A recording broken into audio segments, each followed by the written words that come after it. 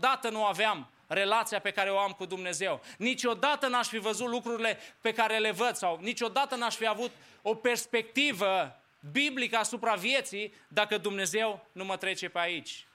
Spunea cineva, am făcut o juruință că niciodată nu voi ierta un anumit păcat sau o anumită atitudine pe care cineva mi-ar face-o mie în viața aceasta. Și Dumnezeu a îngăduit ca cineva să-i facă lucrul respectiv. Și o persoană respectivă a trebuit să învețe să ierte. Dragii mei, Dumnezeu îngăduie cu un scop problemele în viața noastră. Haideți să ne ridicăm în picioare în dimineața aceasta și să fim conștienți că problema pe care o avem nu este scăpată de sub control. Nu, Dumnezeu știe de ea. Dar aș vrea să venim în dimineața aceasta și să ne rugăm, Doamne, facă-se voia Ta în viața mea. Nu știu ce vrei să lucrezi în viața mea, dar lucrează. Vreau să mă las prelucrat de Tine. Vreau să mă las transformat de Tine.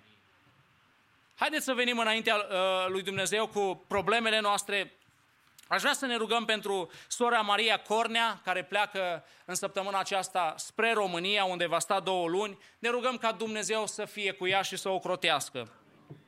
Să ne rugăm, să continuăm să ne rugăm pentru familiile afectate de împușcăturile din Nashville, de la școala creștină, familia păstorului care și-a pierdut o fiică și pentru toate familiile care suferă din pricina acestor lucruri.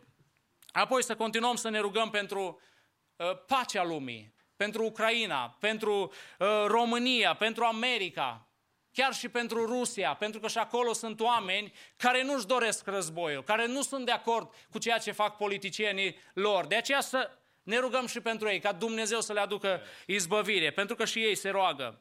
Să ne rugăm pentru bătrânii bisericii, pentru cei care nu pot să vină și poate ne urmăresc online. Dumnezeu să-i binecuvinteze. Dacă sunt cauze și probleme pe care vreți să le aduceți prin viu grai sau prin ridicare de mână, Dumnezeu să se îndure de fiecare.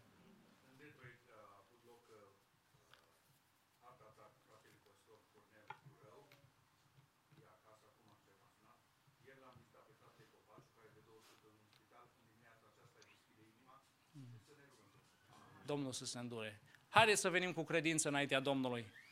Doamne, venim înaintea Ta așa cum vei și înaintea măreției și puterii Tale în dimineața aceasta. Ești împăratul nostru și Tu ești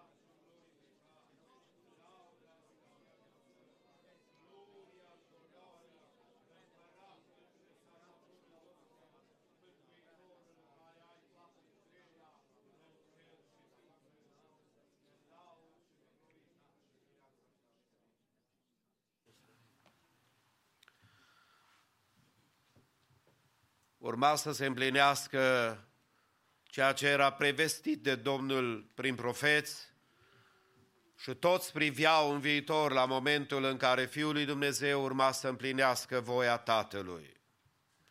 Voia Tatălui ca să fie rezolvată vrășmășia între Dumnezeu și om prin singura jertfă posibilă, prin jertfa Domnului Iisus Hristos.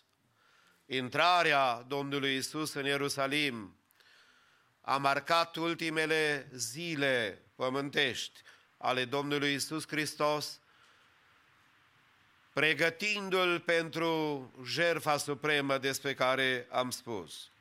În dimineața aceasta vrem să ne închinăm înaintea Domnului și să strigăm și noi cu cei de altă dată: Osiana, mântuiește-ne, Doamne!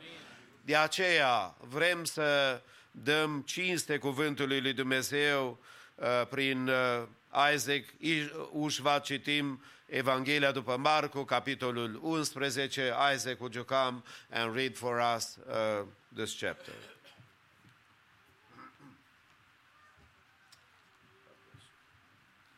Pastor's Duminica Church, I'll be reading from Mark 11. And it says, Now when they drew near to Jerusalem, to Bethphage and Bethany at the Mount of Olives, Jesus sent two of his disciples and said to them, Go into the village in front of you, and immediately as you enter it, you will find a colt tied, on which no one has ever sat, and tie it and bring it. If anyone says to you, Why are you doing this? Say, The Lord has need of it, and will send it back here immediately. And they went away and found a colt tied at a door outside in the street, and they untied it. And some of those standing there said to them, What are you doing, untying the colt? And they told them what Jesus had said, and they let them go. And they brought the colt to Jesus and threw their cloaks on it, and they sat on it. And many spread their cloaks on the road, and others spread leafy branches that they had cut from the fields. And those who went before and those who followed were shouting, Hosanna! Blessed is he who comes in the name of the Lord. Blessed is the coming kingdom of our father David. Hosanna in the highest. And he entered Jerusalem and went into the temple. And when he looked around at everything, as it was already late, he went out to Bethany with the 12. On the following day, when they came from Bethany, he was hungry. And seeing in the distance a fig tree and leaf, he went to see if he could find anything on it. When he came to it, he found nothing but leaves, for it was not the season for the figs. And he said to it, May no one ever eat fruit from you again. And his disciples heard it. And they came to Jerusalem, and he entered the temple, and began to drive out those who sold and those who bought in the temple. And he overturned the tables of the money changers and the seats of those who sold pigeons. And he would not allow anyone to carry anything through the temple. And he was teaching them and saying to them, Is it not written, My house shall be called a house of prayer for all the nations? But you have made it a den of robbers. And the chief priests and the scribes heard it and were seeking a way to destroy him, for they feared him, because all the crowd was astonished at his teaching. And when evening came, they went out of the city. As they passed by in the morning, they saw the fig tree withered away to its roots. And Peter remembered and said to him, Rabbi, look, the fig tree that you cursed has withered. And Jesus answered them, Have faith in God.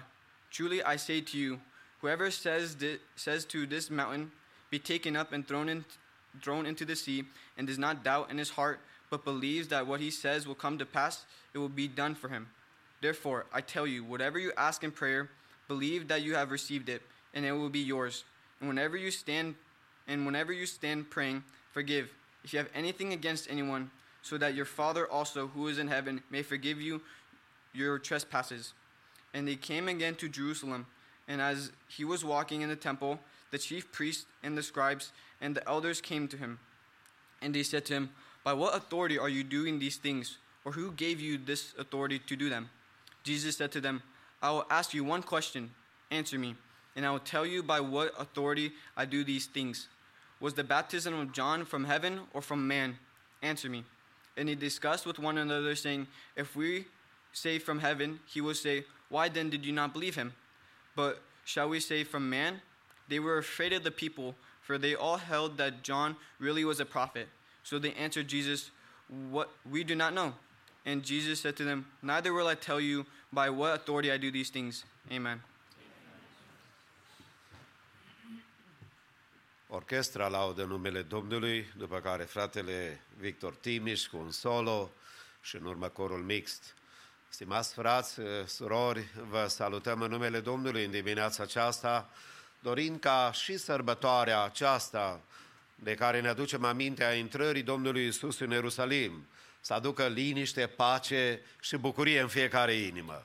Înainte să ocupați locurile, salutați-vă cu osteana unii pe alții, dorind ca Domnul să ne mântuiască pe toți.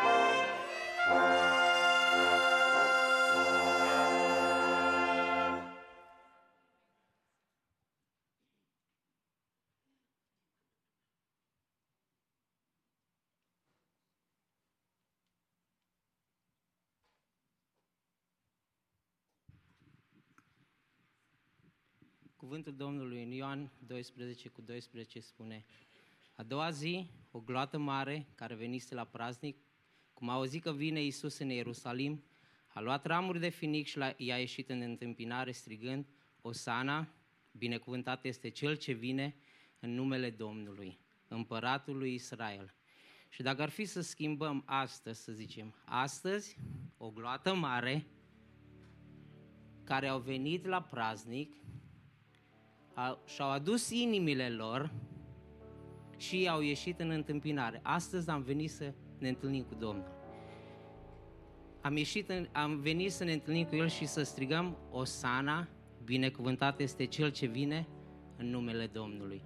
Și cântarea care vreau să o cânt în această dimineață nu este o cântare nouă, este o cântare foarte veche și nu aș dori să fie solo, aș dori să fie împreună cu toată biserica. Amin.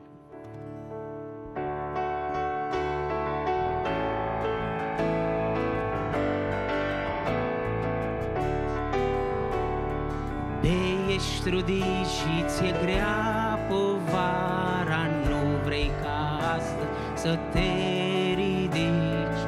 Astăzi e clipa hotărâtoare, trece Iisus pe aici.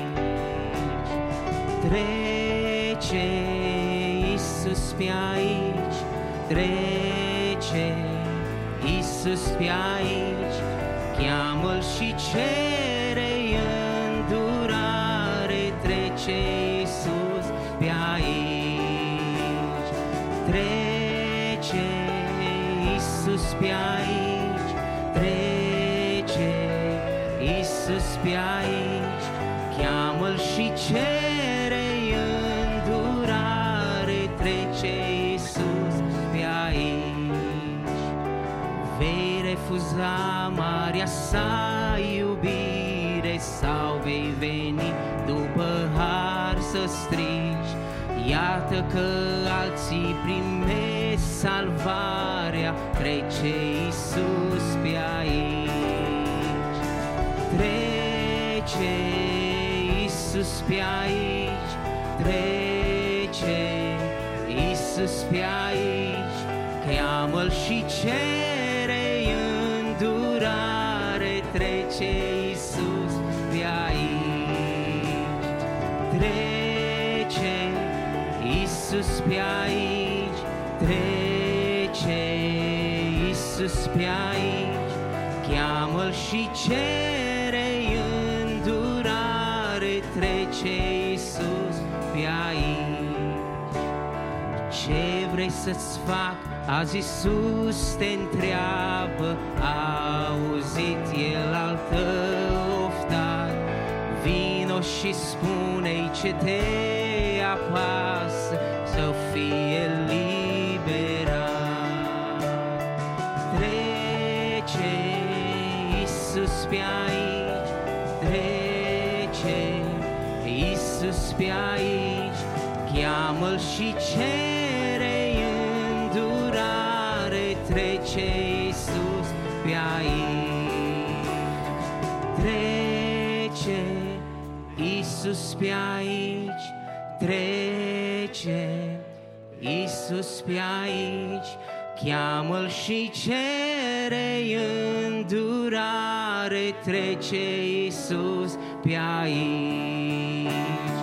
Trece Iisus pe aici, trece Iisus pe aici, cheamă-L și cere-i îndurare, trece Iisus pe aici. Amen.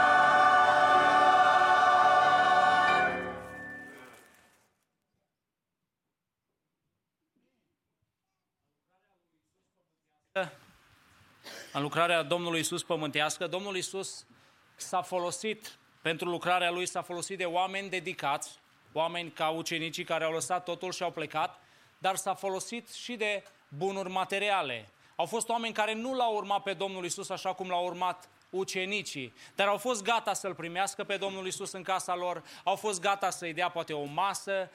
În istorioara noastră de astăzi, de intrarea în Ierusalim, vedem că cineva pune la dispoziție măgărușul lui, pentru ca Domnul să poată intra în Ierusalim. Dragii mei, aș vrea în dimineața aceasta să participăm și noi la lucrarea Domnului. Iar ceea ce vom face în continuare va fi dărnicia noastră financiară.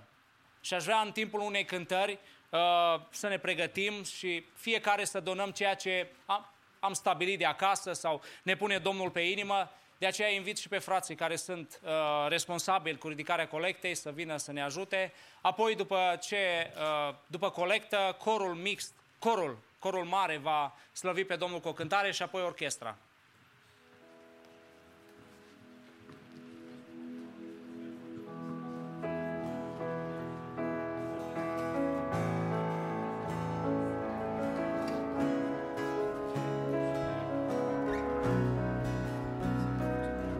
Înalți vocea mea către tine, Regea Gloriei, ridic mâinile către Cel ce e vrednic, tânjesc după tine. Atingem, Doamne, inima, umple, Doamne, și viața mea cu prezența-ți divină. Tu ești dorința mea, revarsă Duhul Sfânt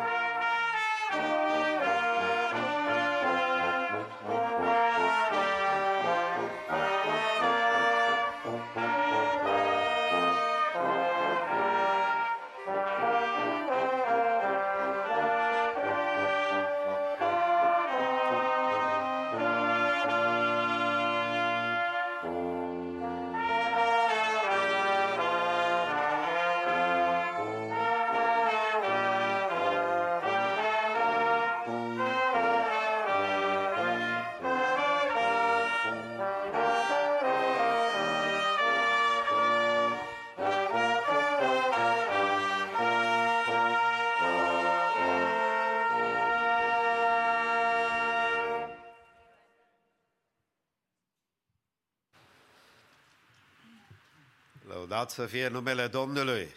Amin. Pentru că în dimineața aceasta Domnul are ceva pentru fiecare dintre noi. Cântările, rugăciunile noastre, cuvântul care se vestește, Domnul toate le-a pregătit pentru sufletele noastre. După masă, la ora 6, următoarea întâlnire a bisericii, ca apoi să urmeze câteva informații care să le împărtășesc cu dumneavoastră despre ziua de azi și apoi de viitor. Mai întâi se apropie conferința tinerilor luna viitoare și în sensul acesta tinerii bisericii care vor participa și ei la conferința tineretului de pe coasta de vest la Seattle cu ajutorul Domnului last weekend of May. Ei se pregătesc și ar vrea să adune ceva fonduri. Și știți dumneavoastră cum lucrează lucrul acesta. Ei se pregătesc și noi, adulții, îi ajutăm, nu? De aceea au pregătit în dimineața aceasta prăjituri. Sigur că o să vi le dea cu multă dragoste și dumneavoastră îți vei binecuvânta cu ce Domnul vă pune pe inimă, știind că nu e vorba de prăjituri, că nu avem nevoie de calorii prea multe, dar vrem să-i binecuvântăm. Și atunci când primiți lucrul acesta, ei au numit-o chiar și Coffee Sunday pentru dumneavoastră, să vă ajute să găsiți drumul ușor spre casă. De aceea, să nu uităm la încheierea slujbei să-i binecuvântăm, sunt tinerii bisericii noastre, a familiilor noastre și toată biserica, zicem, Domnul să-i binecuvinteze. Apoi, săptămâna aceasta este o săptămână cu un program puțin mai deosebit de celelalte, în sensul că miercuri seara nu avem slujbă divină, pentru că o să avem joi seara cina Domnului, ca în fiecare an la sărbătoarea aceasta specială a învierii Domnului, a morții și a învierii Domnului Iisus. Miercuri seara, there will be a youth and kids choir rehearsal at 7 p.m. and the adult choir at 8 p.m. La ora 8, miercuri seara, va avea loc repetiția corului mixt. Corul de tineri și corul de copii vor avea la ora 7 miercuri.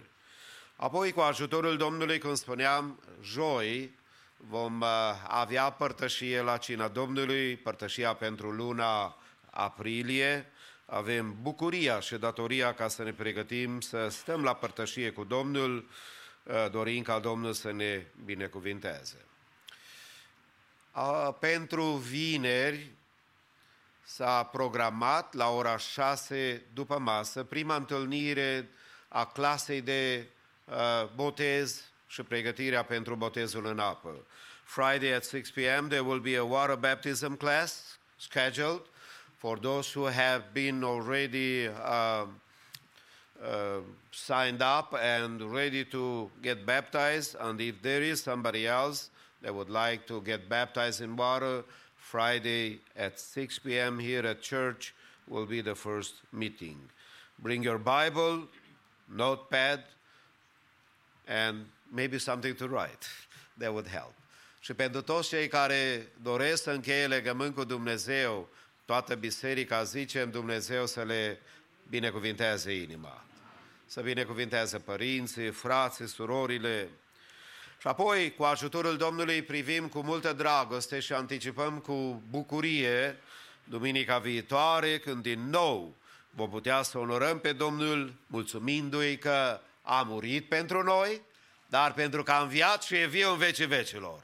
De aceea, pregătiți-vă inimile ca să putem să ne închinăm înaintea Domnului și duminica viitoare, bucurându-ne de măreața înviere a Domnului Isus. Acum vă invit cu toți să ne ridicăm în picioare și împreună cu worship team să ne închinăm înaintea Domnului.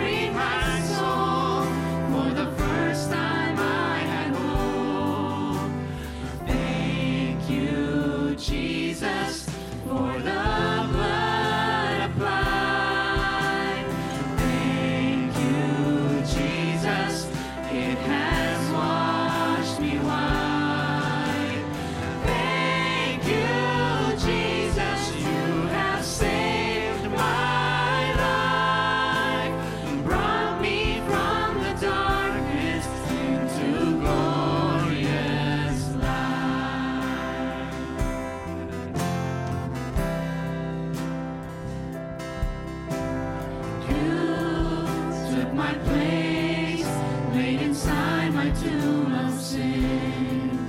You were buried for 3 days, but then you walked right out again. And now death has no sting, and life has no end. For I have been transformed by the blood of the Lamb. Thank you, Jesus, for the blood applied.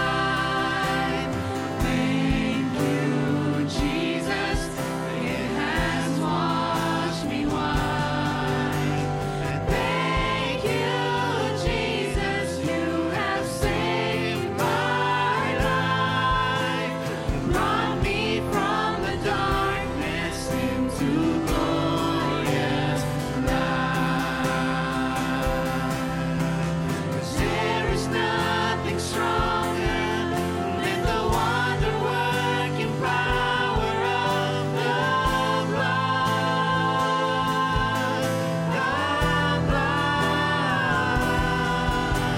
that calls us sons and daughters. We are ransomed by our Father through the blood,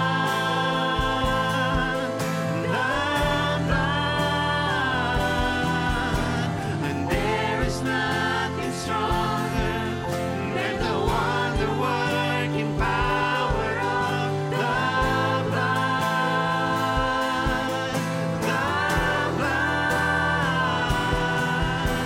that calls us sons and daughters. We are ransomed by our Father through the blood,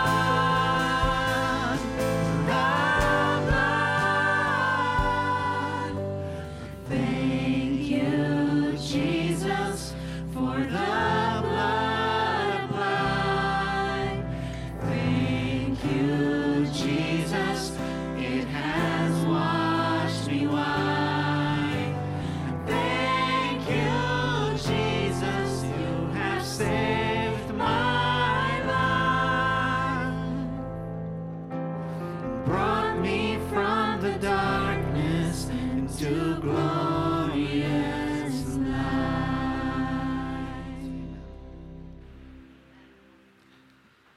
A intrat Domnul Iisus în Ierusalim și le-a adus încă o dată aminte că și casa mea se va numi o casă de rugăciune. Aș vrea să vă invit să practicăm ce a spus Domnul Iisus. Venim într-o rugăciune înaintea Domnului și așa cum am cântat, Doamne, îți mulțumim că L-ai trimis pe Fiul Tău să verșe sângele Lui pentru noi. Îți mulțumim, Doamne, că în dimineața aceasta ruga noastră se poate îndrepta spre Tine. Deschideți inima, deschideți gura, vorbește cu Domnul în dimineața aceasta și spune-i că dorești să-L iubești și că dorești să fii mântuit de El. Așa cum stăm, ne rugăm cu toții. Tatăl nostru.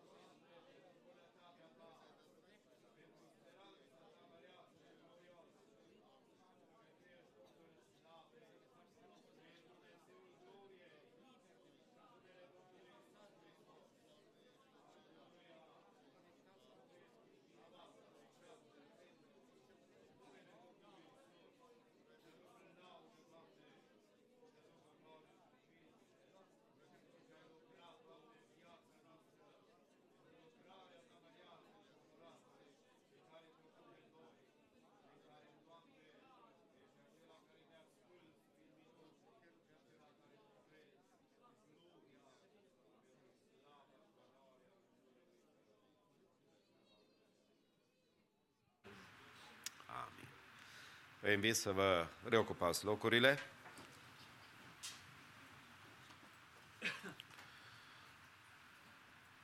Intrarea Domnului Iisus Hristos împlinește una dintre cele mai mărețe profeții biblice, gândindu-ne apoi și la profetul Zaharia, care spunea: saltă de veselie, fiica Sionului, saltă de bucurie, fiica Ierusalimului, iată că împăratul tău vine la tine, el este neprihănit și biruitor, smerit și călare pe un măgar, pe un mânz, pe mânzul unei măgărițe.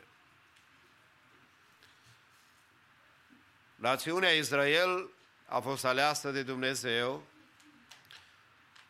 ca Dumnezeu să o mântuiască și apoi prin ea să transmită lumina cerească, voia lui Dumnezeu și planul lui Dumnezeu față de omenire. Au așteptat timp de secole izbăvirea, împlinirea profeției ca împăratul lor să vină, să poată să scape de jugul robiei romane în cazul acesta.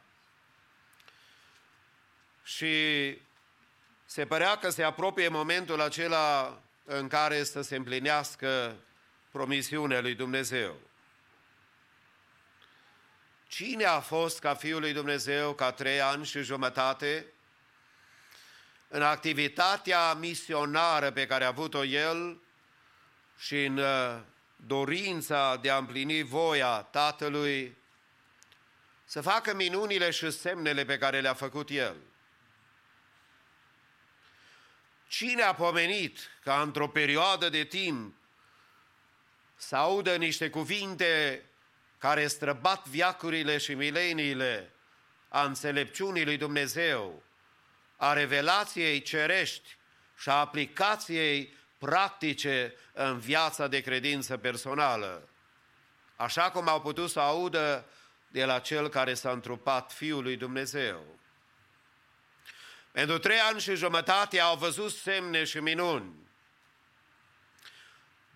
Draci ieșind afară, ologi care au început să umble, muți care au început să vorbească și cei care erau apăsați de diavolul erau eliberați. S-a născut în ei o dorință națională, parcă, și o dorință în care să scape de jugul roman. Dar nu era numai națiunea generală a lui Israel care privea la lucrul acesta, erau chiar și cei mai aproape de Domnul, ucenicii care au stat lângă El și care primeau explicația la toate pildele pe care nu le înțelegeau mulțimea. Așa încât, atunci când au fost să-L aresteze pe Domnul Iisus Hristos, Petru a luat sabia să intervină, ca nu cumva să îi se întâmple ceva. Sărbătoarea intrării Domnului Iisus sau sărbătoarea florilor, cum o cunoaștem noi, a fost profețită și împlinită de Domnul Iisus Hristos în detaliile cele mai amănunțite. A împlinit voia Tatălui Ceresc când a venit să se întrupeze, să accepte să devină o ființă ca și noi, să obosească, să înseteze și să aibă nevoie de lucrurile pământești de care avem noi.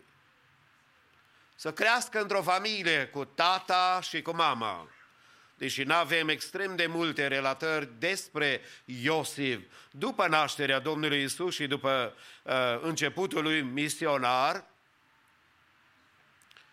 dar a trebuit să învețe ascultarea, a trebuit să învețe ca și copil citirea cuvântului lui Dumnezeu și relația cu Tatăl să fie always proaspătă și vie.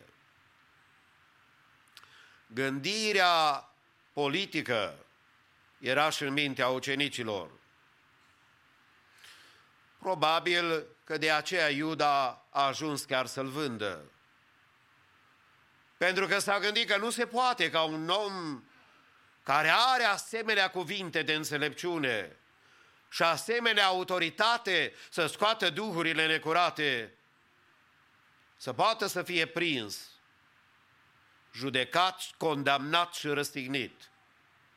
Mă gândesc că mintea lui n-a putut să accepte aceste realități. De aceea, stimații mei, poate că în introducerea mea în dimineața aceasta vreau să spun că nici Biserica Domnului de azi nu este scutită de o gândire politică care de fapt n-are de-a face cu împărăția lui Dumnezeu. Nu ne-a chemat Dumnezeu să devenim politicienii lumii și să rezolvăm toate problemele cu care noi suntem confruntați. Și problema aceasta a fost foarte dificilă pentru ucenici, dar și pentru toată națiunea Israel să o accepte. Dați-mi voie să vă spun că noi putem să fim republicani sau democrați, ori in between.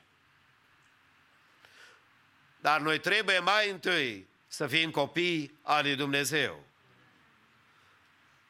Pentru că adesea putem să cădem în extreme aceea, să devenim oameni care să avem impresia că dacă suntem republicani, în mod automat suntem și creștini. O mare greșeală care a făcut-o România și o face. Și nu numai România, vorbesc de România pentru că eu m-am născut acolo, dar și vestul Europei. În România se declară și majoritatea spun, dacă ești român, însemnează că ești creștin. De aceea avem atâtea închisori în România. De aceea România este pe primul loc în Europa la avorturi. De aceea România are atâția oameni care o conduc în sfera religioasă care nu-L cunosc pe Dumnezeu. Să nu mai vorbim de partea vestică, unde am trăit câțiva ani ai vieții mele în Austria. Și când îi întrebai pe oameni dacă cred în Dumnezeu, se uitau la tine, dar spune, arată eu ca păgân? Și de multe ori s-ar putea ca și noi să ne scape din vedere mentalitatea aceasta care devine tot mai politică. Amvoanele bisericilor devin locurile de lansare politică pentru mulți oameni. Să nu mai vorbim de America. Și dați-mi voie să vă spun, chiar dacă eu aș dori ca Trump să revină ca președinte, vreau să vă spun că cel care rezolvă problemele Americii nu e Trump și nu e Biden, este Hristos Domnul. De aceea, într-o zi, când Domnul Iisus a intrat în Ierusalim, probabil că mă învață Domnul și pe mine și pe dumneatale să las politica la o parte, că s-ar putea să am foarte mari greșeli în mentalitatea care o dezvolt în viața mea. Pe de altă parte, sunt oamenii care au fost foarte entuziasmați. Relatează cuvântul lui Dumnezeu că au rupt ramuri de finic, flori le-au așezat pe drum, mai mult, chiar și-au luat hainele și le-au așezat și le-au pus în fața Domnului. Și printre oamenii care strigau, probabil că erau cei care aveau ochiul religios, să vadă ce greșeală mai face încă o dată. Oare care este problema pe care putem noi să o raportăm celor mai mari care coordonează și care supraveghează această lucrare spirituală care are loc în Israel? Pentru că, stimații mei, dați-mi voie să vă spun că Israelul, după aproape 2500 de ani de robie, s-a înființat apoi în 1948 ca țară. Și dintr-o dată, așa cum spunea profetul în Vechiul Testament, s-a mai auzit vreodată ca o țară să se nască într-o zi? Dar profeția profetului care a spus Domnul, tu profețește și vei vedea că oasele vor începe să se miște, vor începe să apară vine, carne și dintr-o dată viața va apare în ele când Dumnezeu suflă duh de viață în ele. Ce nu poate omul, poate Dumnezeu. Ce e imposibil la politicieni și la oamenii religioși, vreau să vă spun că e posibil la Dumnezeu. El a lucrat și mai lucrează și astăzi. Dar intrarea Domnului Iisus în Ierusalim i-a surprins pe foarte mulți. Și de-a lungul anilor, oamenii au făcut tot posibilul să-i întâmpine pe cei care au considerat ei în ochii lor că sunt foarte importanți. Acum să mă ierte cei care iubesc alt sport, dar cred că sunteți conștienți că Argentina a câștigat campionatul mondial de fotbal anul trecut. Asta nu scrie în Biblie, da? Dar vreau să vă spun că a fost o sărbătoare pentru toată țara când echipa națională s-a întors. Pe Messi l-au îmbrăcat așa ca pe un împărat și i-au dat și un sceptru. Pentru că oamenii au plăcerea aceasta în ziua specială când consideră că cineva este foarte important să îi onoreze. Demnitarii și celebritățile au fost întotdeauna întâmpinate cu parade de televiziune și au primit de asemenea cheile orașului ca simbol al respectului care l-au față de ei. Regalitatea a fost întâmpinată cu covoare roșii, cu banchete oficiale, cu tururi speciale și cadouri extraordinare, pentru că au vrut să facă ceva pentru acei care au făcut ceva special pentru țara lor. Chiar și în casele noastre, când știm că urmează să ne viziteze cineva, întrebați orice gospodină ce se întâmplă în casă. Toate hainele care sunt puse unde nu trebuie aranjate. Mobila trebuie ștearsă de parfum. Pantofii în casă trebuie să fie puși la loc. Și în casă mirosul cel mai plăcut de binecuvântatele sarmale. Așa ne place fiecăruia dintre noi, ca toate lucrurile să fie puse la punct. Și este frumos să facem lucrul acesta.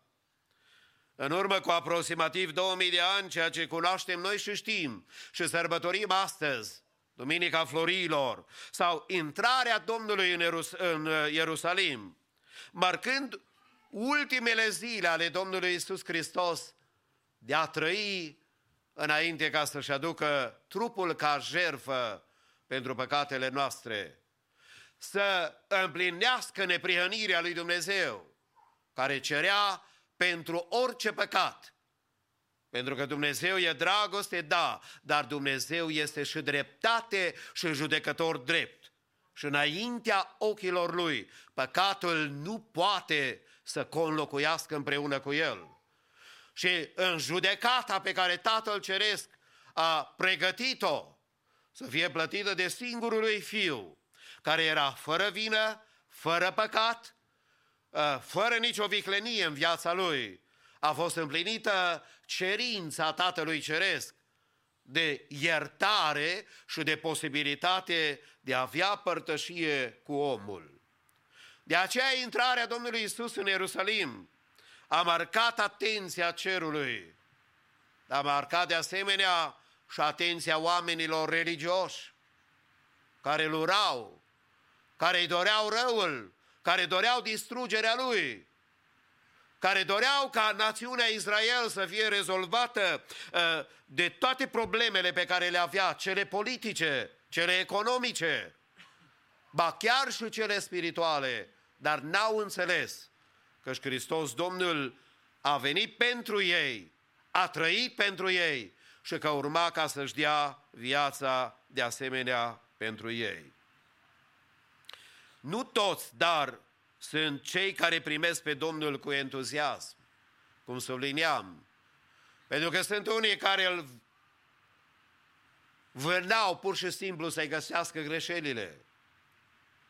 Orice atitudine pe care ar fi avut-o Domnul era criticată.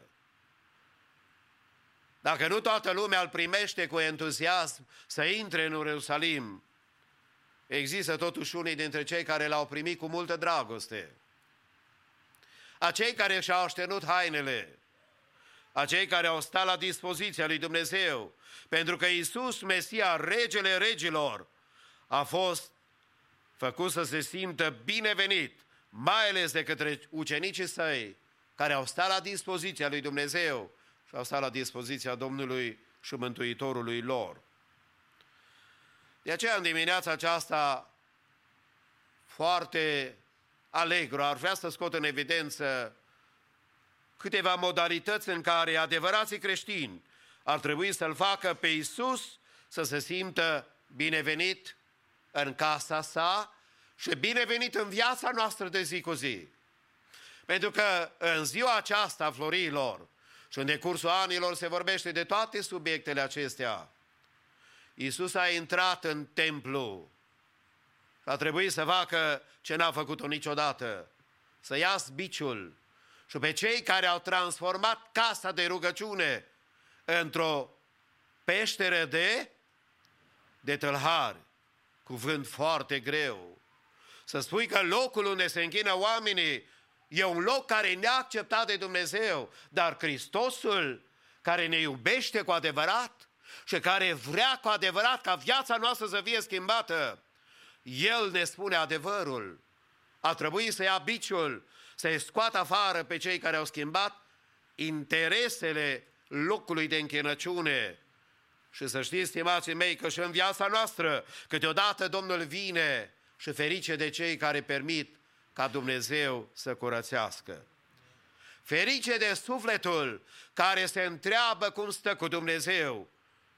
Ferice de acela care își dă seama că închinarea lui s-ar putea să fie politică, cu interese, cu gânduri care nu sunt după voia lui Dumnezeu. Și Iisus a trebuit să curețe templul. A trebuit Hristos Domnul să ne învețe și pe noi că sunt unii de multe ori care, poate ca Iuda de altă dată, să nu înțeleagă planul lui Dumnezeu. Să-și fi închis inima față de scopul și de voia lui Dumnezeu față de viața lui. Și Iuda putea să fie binecuvântat și un copil al Domnului până la sfârșit. Dar procesul acesta nu se întâmplă deodată, e un proces. Nu e o clipă care l-a despărțit de Dumnezeu, e un stil de viață pe care Iuda l-a promovat. Și sunt oameni care în jurul Domnului Iisus, poate neatenți, își închid inima față de Domnul, față de planul lui Dumnezeu, față de voia lui Dumnezeu. Și în loc să fie binecuvântați, ajung la momentele de tragedie și la momentele nedorite. Dar în dimineața aceasta să nu privim la cei care n-au ascultat de Domnul, n-au înțeles care-i planul lui Dumnezeu, să privim la ucenicii care au rămas ascultători față de Domnul. De aceea subiectul din dimineața aceasta l-am intitulat Ucenicii ascultători. Adică ucenicii care vor voia Tatălui pentru viața lor, pentru planul lor. Cum trebuie primit Iisus să se simtă bine în mijlocul nostru, în viața noastră, în relația noastră cu El, ca să știm că sărbătoarea aceasta este benefică pentru noi. Avem nevoie să avem urechi care să audă voia lui Dumnezeu. Urechi care să audă voia lui Dumnezeu.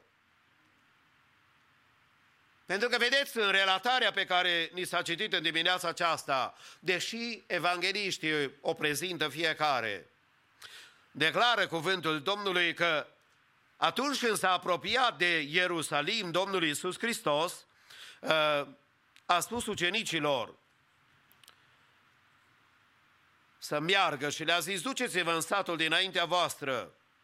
Îndată ce veți intra în el, veți găsi un măgăruș legat, pe care n-a încălecat încă niciun om. Dezlegați-l și aduceți-mi-l. Dacă vă va întreba cineva pentru ce faceți lucrul acesta, să răspundeți, Domnul are trebuință de el și îndată îl va trimite înapoi. Ca să poți face voia lui Dumnezeu și să-L faci pe Domnul Iisus Hristos, să fie acela care să se simtă bine și să fie primit în inima și în viața ta și în viața mea, ai nevoie de urechi care să audă voia lui Dumnezeu. Ucenicii i-a spus, uitați, mergeți în satul dinaintea voastră, și le-a dat detaliile ce se va întâmpla. Ca să auzi voia și să împlinești voia lui Dumnezeu, ai nevoie de urechi care să audă. Spunea Domnul Iisus Hristos bisericii din Apocalipsa,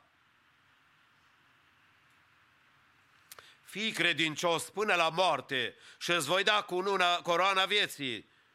Cel ce are urechi să audă ce zice bisericilor Duhul. A auzi voia lui Dumnezeu va face ca Domnul Iisus Hristos să se simtă bine. Adică să fie primit cu dragoste. E important să ai dorință, dar pe lângă dorință trebuie să-L auzi ce spune El ție.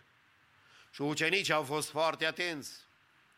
Când Domnul le-a spus, mergeți în satul dinaintea voastră, ei au fost atenți la detaliile acestea, pentru că au avut urechi care să audă. Și întrebarea care trebuie să ne punem noi în dimineața aceasta, oare noi auzim ce ne spune Domnul? Oare nu cumva devenim încă o dată, mă repet și trebuie să mă repet, pentru că prea mulți creștini din America schimbă adevărata relație cu Dumnezeu într-o adevărată politică bisericească, care n-are nimic de a face cu voia lui Dumnezeu și cu planul lui Dumnezeu. Aș vrea să fiu bine înțeles. Eu nu spun ca să nu mergi să votezi. Eu nu spun ca să nu te intereseze de țara în care trăiești. Dar vreau să spun că Dumnezeu nu ne-a chemat să rezolvăm politic toate problemele Americii. Dumnezeu ne-a chemat în întunericul păcatului să ne ajute Dumnezeu să fim lumină. Pentru că dacă n-auzim ce are Domnul pentru noi, biserica Domnului din secolul acesta al 21-lea, s-ar putea să pierdem însemnătatea florilor. Și să pierdem voia lui Dumnezeu pentru viața noastră. Dar ca să îl faci pe Domnul să se simtă bine, să fii parte din ucenicii care sunt ascultători și împlinesc voia Domnului, e nevoie să-ți cumperi urechi spirituale, să auzi ce spune Dumnezeu. Oare auzi tu în copilăria ta ce a auzit Samuel în casa lui Dumnezeu? Oare auzi tu, tânără dragă și tânăr drag, ce a auzit Maria, care a fost la dispoziția Domnului și a spus, cum se va întâmpla lucrul acesta? Pentru că eu n-am relații cu un bărbat. Dar pentru aceasta trebuie să ai ureche, să auzi ce spune Dumnezeu. Auzi tu planul lui Dumnezeu pentru viața ta? Ai tu urechi să auzi? Și să lași ca binecuvântarea Domnului să vină peste viața ta, să fii un adevărat ascultător, ucenic al Domnului Iisus Hristos. Dar mai mult, pe lângă că ucenicii au demonstrat calitatea de a auzi, de asemenea, au avut picioare ca să meargă. Au avut picioare ca să meargă, adică să împlinească voia lui Dumnezeu. Câți oameni nu cunosc, dar nu fac absolut nimic pentru împărăția lui Dumnezeu. Ucenicii, când le-a spus Domnul Iisus Hristos, mergeți, pentru că acolo veți găsi un măgăruș. Împreună și vă rog să-l aduceți la mine. A fost o participare a voii lui Dumnezeu în planul măreț pe care Hristos urma să-l împlinească. cu bunăvoința și ascultarea ucenicilor să meargă. Și pentru aceasta ai nevoie de picioare.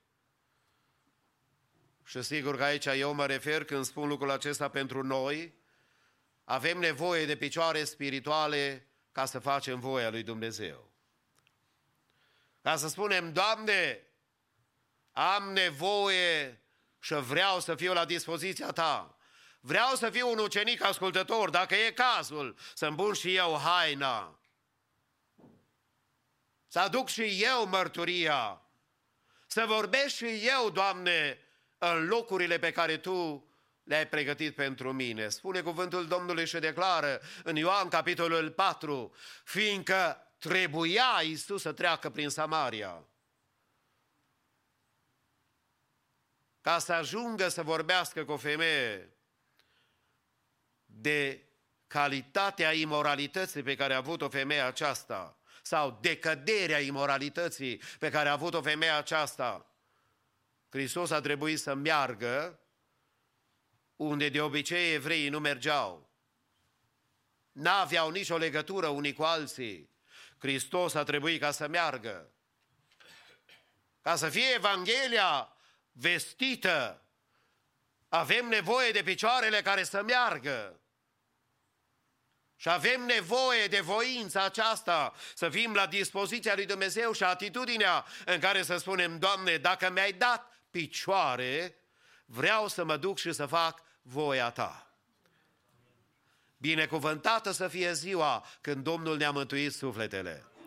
Dar știi că pentru ziua aceea cineva a trebuit să predice? Că a predicat de la un amvon? Sau că a predicat într-un cabinet medical unde era o femeie disperată și care avea nevoie de intervenția lui Dumnezeu?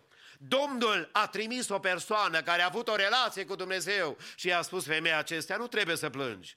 Roagă-te lui Dumnezeu că Dumnezeu poate să lucreze în casa ta, în familia ta.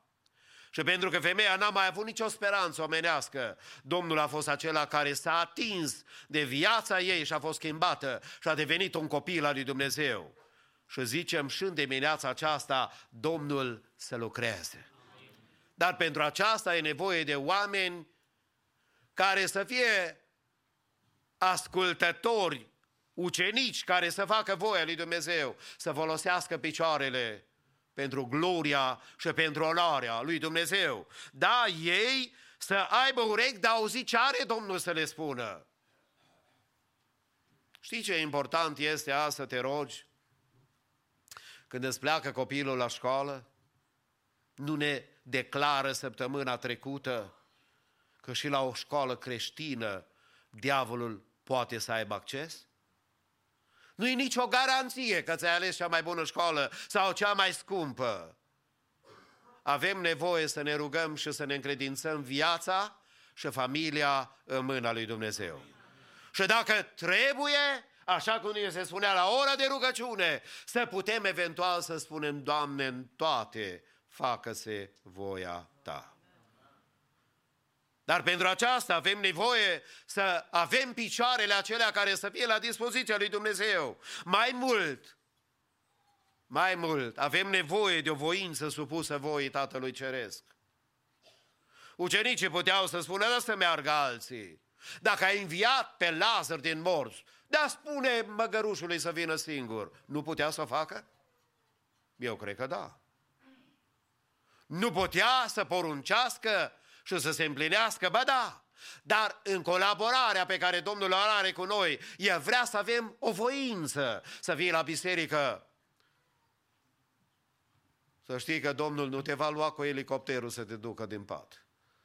Și nici de la treburile care poți să le amâni și să le schimbi. Și nici de la lucrurile care pot fi amânate și prioritatea schimbată, să fii la casa lui Dumnezeu și la locul de închinare și la locul unde te vrea Dumnezeu. Pentru că închinarea noastră nu are de-a face numai cu locul acesta, are de-a face cu inima noastră.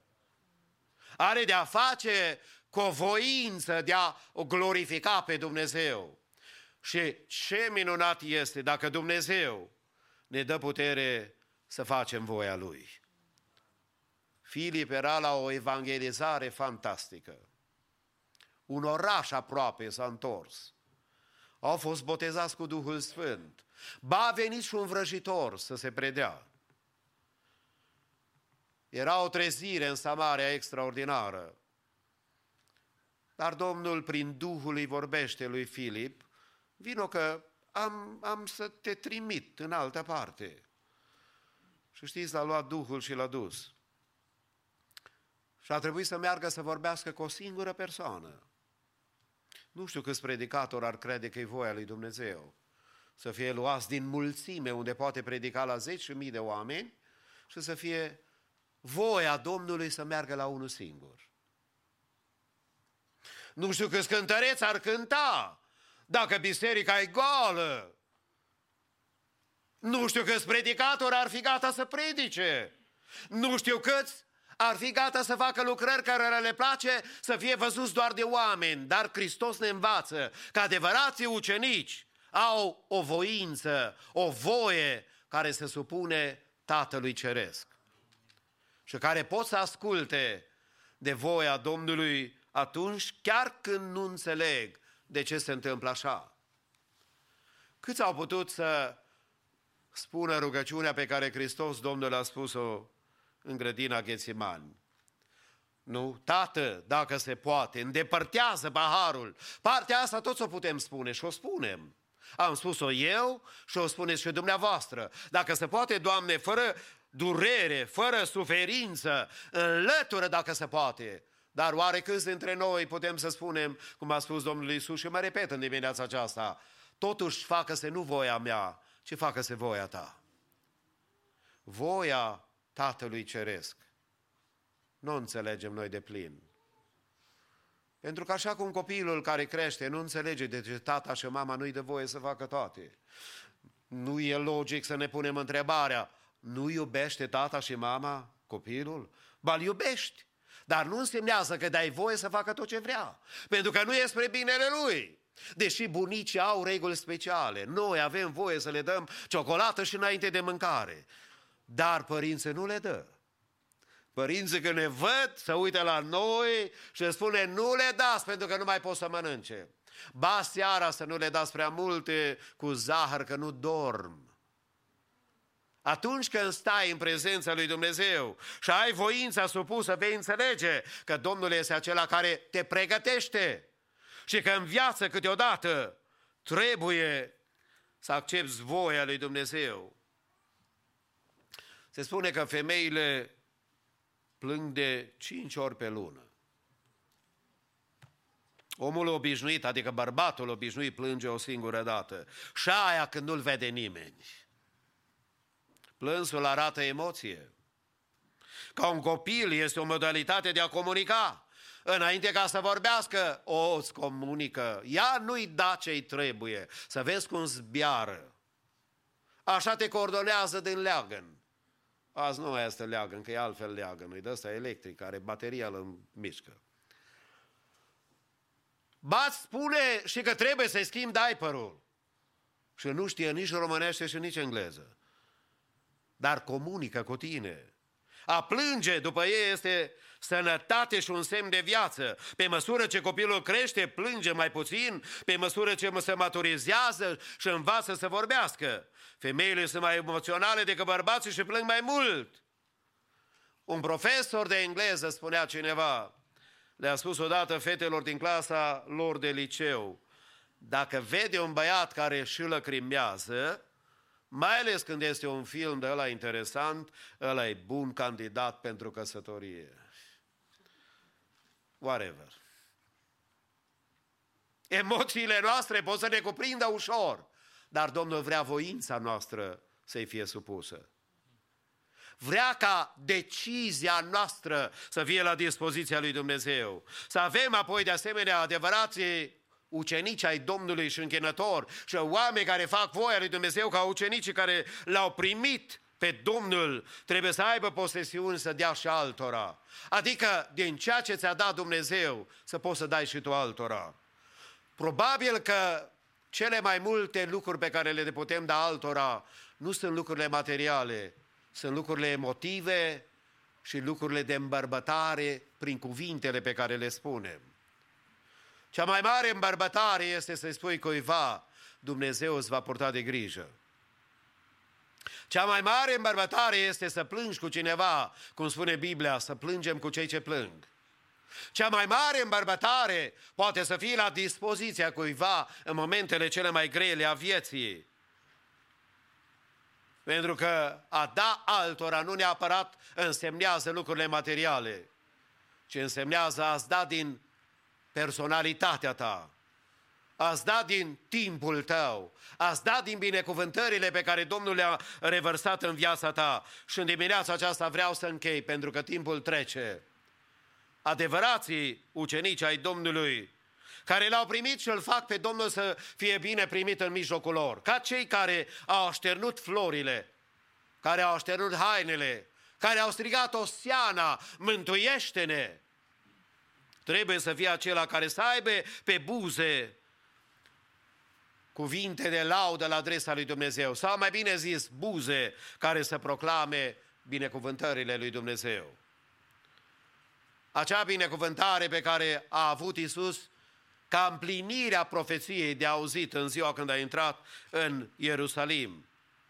Pentru că oamenii care sunt la dispoziția lui Dumnezeu vor înțelege voia Domnului și își vor pleca inima, dar de asemenea își vor folosi buzele. Diavolul nu poate să-ți citească gândurile tale.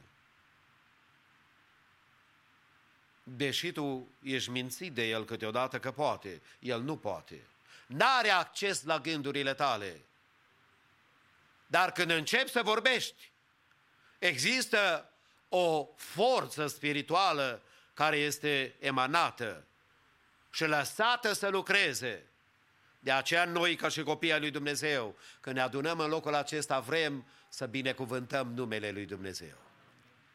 Vrem ca binecuvântarea Domnului să vină peste viețile noastre. Și vreau să te asigur, stimate suflet, frate, soră, că atunci când binecuvintezi numele Domnului, în lumea spirituală există o binecuvântare care poate să vină peste viața ta.